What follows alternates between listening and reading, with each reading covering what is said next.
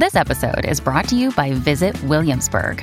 In Williamsburg, Virginia, there's never too much of a good thing. Whether you're a foodie, a golfer, a history buff, a shopaholic, an outdoor enthusiast, or a thrill seeker, you'll find what you came for here and more.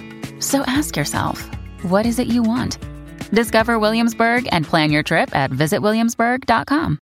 Hello, Edna's house of minding my own business. Are you minding yours? How may I assist, darling? I just called to let you know that you're so unbothered that you're actually bothered, girl. The universe took a little bit more time on me than he did with you, darling. That's why you're so pressed and can never be blessed. This why you ain't got no friends now. Everybody in Fairy Tale Land gonna end up canceling your ass. Darling, I'm gonna have to let you go. I never learned how to speak a broke man's language. Ta-ta!